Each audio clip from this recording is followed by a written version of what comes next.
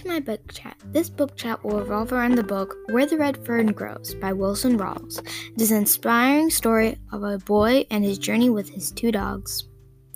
Billy, a boy from the Ozarks, wanted red-boned coonhounds for hunting, but they're too expensive for his family. His family was so poor they couldn't even buy a $70 mule. So he works hard and saves up his money, and with the help of his grandfather, he buys new dogs and runs off to get his new dogs. Then he goes and hunts with his dogs while having fun, earning money, and he went to a hunting championship.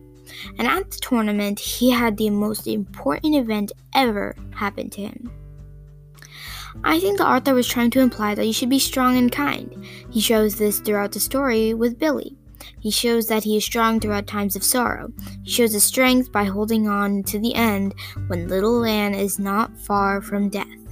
He also has shown his strength when he does not know what to do after he has just witnessed Reuben's death. While being a strong person, he is also a kind-hearted person.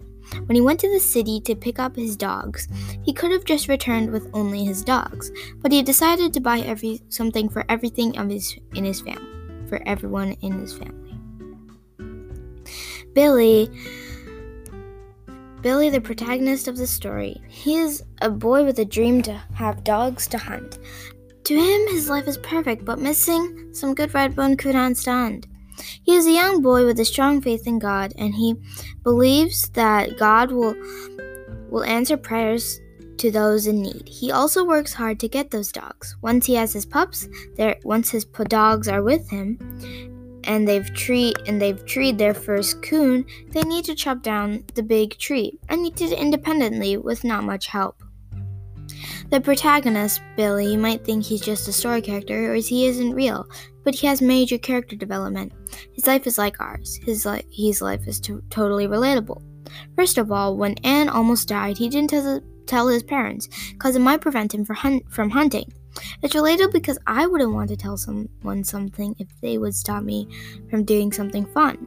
This builds character and makes him a boy who would do anything to be able to hunt. Also, the shock when Reuben died right in front of Billy's eyes. You might have the same shock when you see a disaster happen in front of your eyes. Like if someone gets seriously injured, but you don't have enough time to do anything about it. This builds onto the fact that Billy is like a human. My likes and dislikes and recommendations of the book. I like how this book is realistic. It has the life of an ordinary boy. They kept this book relatable, original, and enjoyable. I really like the way the story is told. It's told in a country-like way, and I enjoyed that. I dislike the fact about the unnecessary of Reuben's death. I still like this part of the story, but I think it's a bit useless. I would recommend this book to different types of people. These people include action-packed story lovers and adventurous story lovers. It's a very lovable story, even if you're not an action-packed story lover or an adventurous story lover. This book, in my opinion, would appeal to anyone.